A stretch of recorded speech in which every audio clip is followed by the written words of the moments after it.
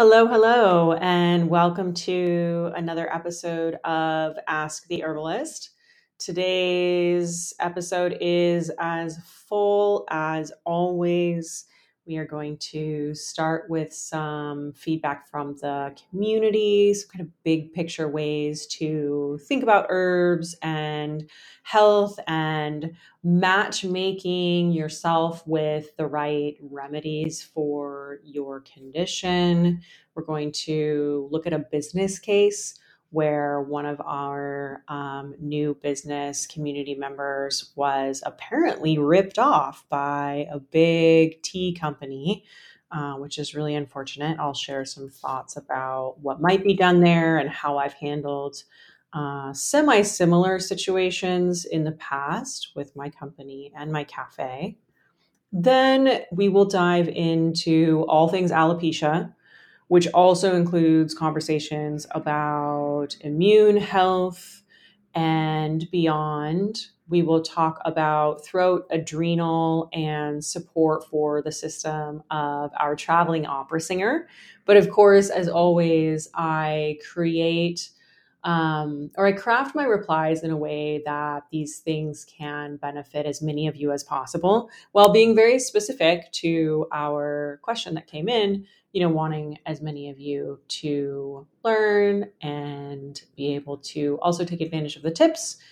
We have that topic. And then I will talk about hyperthyroidism, Graves' disease, thyroid eye disease. This brings us back to autoimmune conditions and immunity again.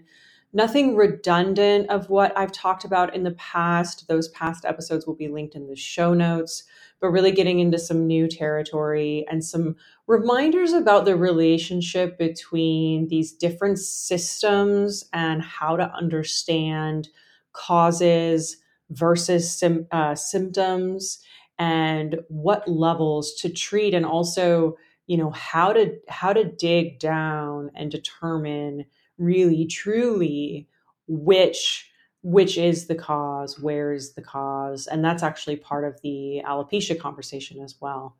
I do not have time today to get into the deep dive on chaga, but that is first in the queue for our next episode. And just a reminder that you are listening to the free introduction. The full episode of today's podcast is available for paying subscribers. It is well worth it.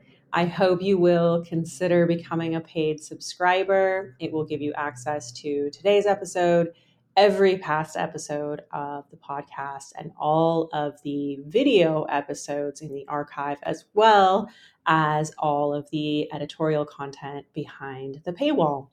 If you're not ready to take that jump, then I look forward to speaking with you again in a couple of weeks when I share the intro to the next episode of Ask the Herbalist.